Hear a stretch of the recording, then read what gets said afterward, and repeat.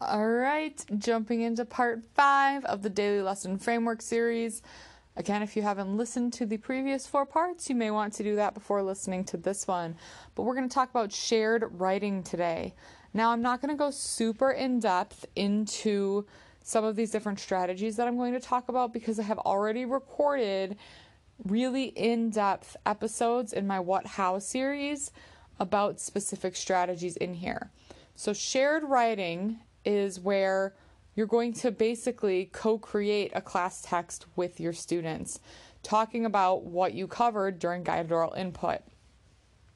The most common strategy used during shared writing is write and discuss.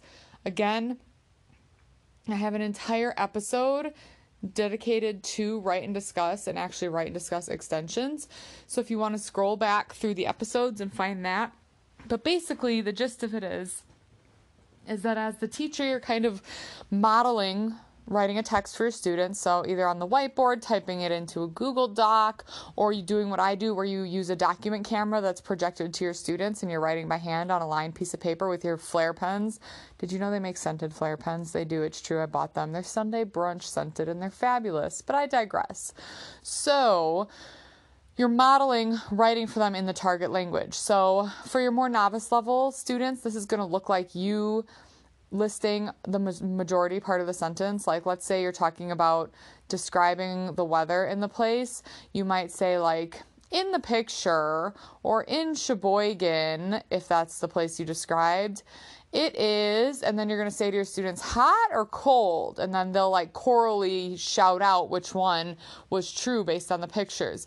Sometimes your students will go off track here and like say ridiculous things because they think it's funny or entertaining.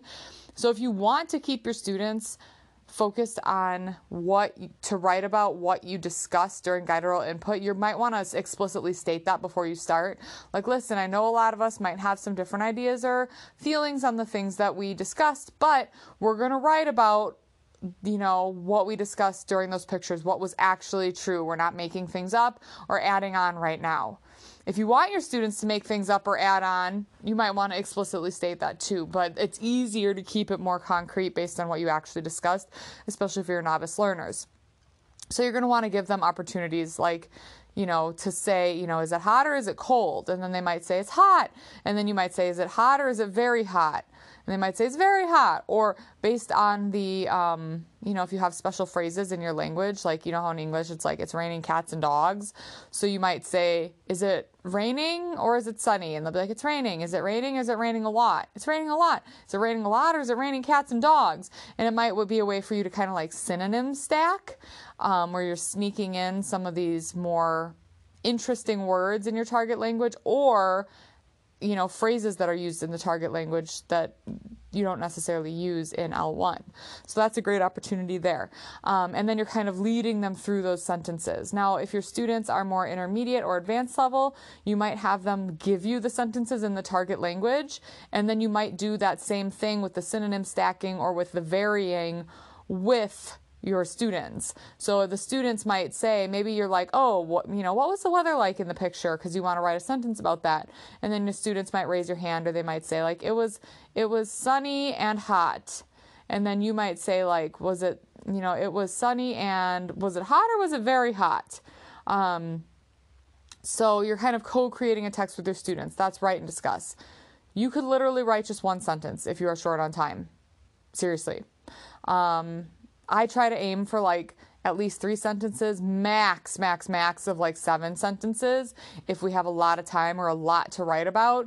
But I usually hit like 4 or 5 sentences is my sweet spot. With my novice learners or my classes that are shorter, I will write like 2 or 3 sentences. But even that much is still powerful because they're seeing what the language looks like, because they are used to hearing it during guided oral input and scaffolded oral review, but now you're turning that into written language, and that's really powerful, especially for like, French teachers where, there's like a whole 4 or 5 letters on a word that you don't hear when it's spoken. So it's extremely powerful to translate that from oral language to written language. So write and discuss is probably the most common strategy for the shared writing portion of class. You could also do a strategy, especially if you have, more advanced students, called Write Inside the Story. And again, I made another episode explicitly about that. So check that one out. But basically the idea is you write basic sentences, like maybe you'll write you hit like the 3 main things you talked about, and then the students are tasked with the challenge of coming up with an additional sentence to add more detail in between each other sentence. Or you could start the write and discuss together, and then the students need to write 1 or 2 more sentences to add on at the end. So there's a lot of ways where you could get your more advanced students involved, and that would be a really good way to differentiate if you have more advanced students in a class with not as advanced students. If students maybe have come from an immersion school or a bilingual school, or they're heritage learners and they have more language that they want to use, you could give them the option of like either just participating in the text that you're creating or adding in extra detail or making the sentences more complex or adding more to them if you want. So that's right inside the story. You could also use this time to, if you're doing a story, like let's say your guided oral input was telling a story, you could write it like a script instead of just doing a write and discuss summary. So where you actually make it so like people are talking or there's action or things like that. You could fill in a graphic organizer together as a class. So maybe you told a visual story of, a personal event from your life, and now you're going to pull out a story mountain. And again, I have lots of episodes about graphic organizers, and you're going to fill that in as a class. Maybe the students have their own copy, maybe they're just helping you and giving you the events and what to write into it. So basically the idea is that you're coming together as a whole group and you're turning that oral language into written language, but that can look like many different forms. So it could look like a write and discuss paragraph, it could look like a script, it could look like a write inside the story where everyone has the same 3 sentences, but they might have additional detail sentences that are varied. This might look like filling in a graphic organizer together. So that's kind of the gist of shared writing, is turning that oral language into written language. Another thing you might want to try here that could go well, especially if you have a block class or longer period, is that word card sentence activity that I made a blog post and podcast episode about. If you want to scroll back a few episodes, where basically, students are given words or phrases and then they kind of organize them and put them together.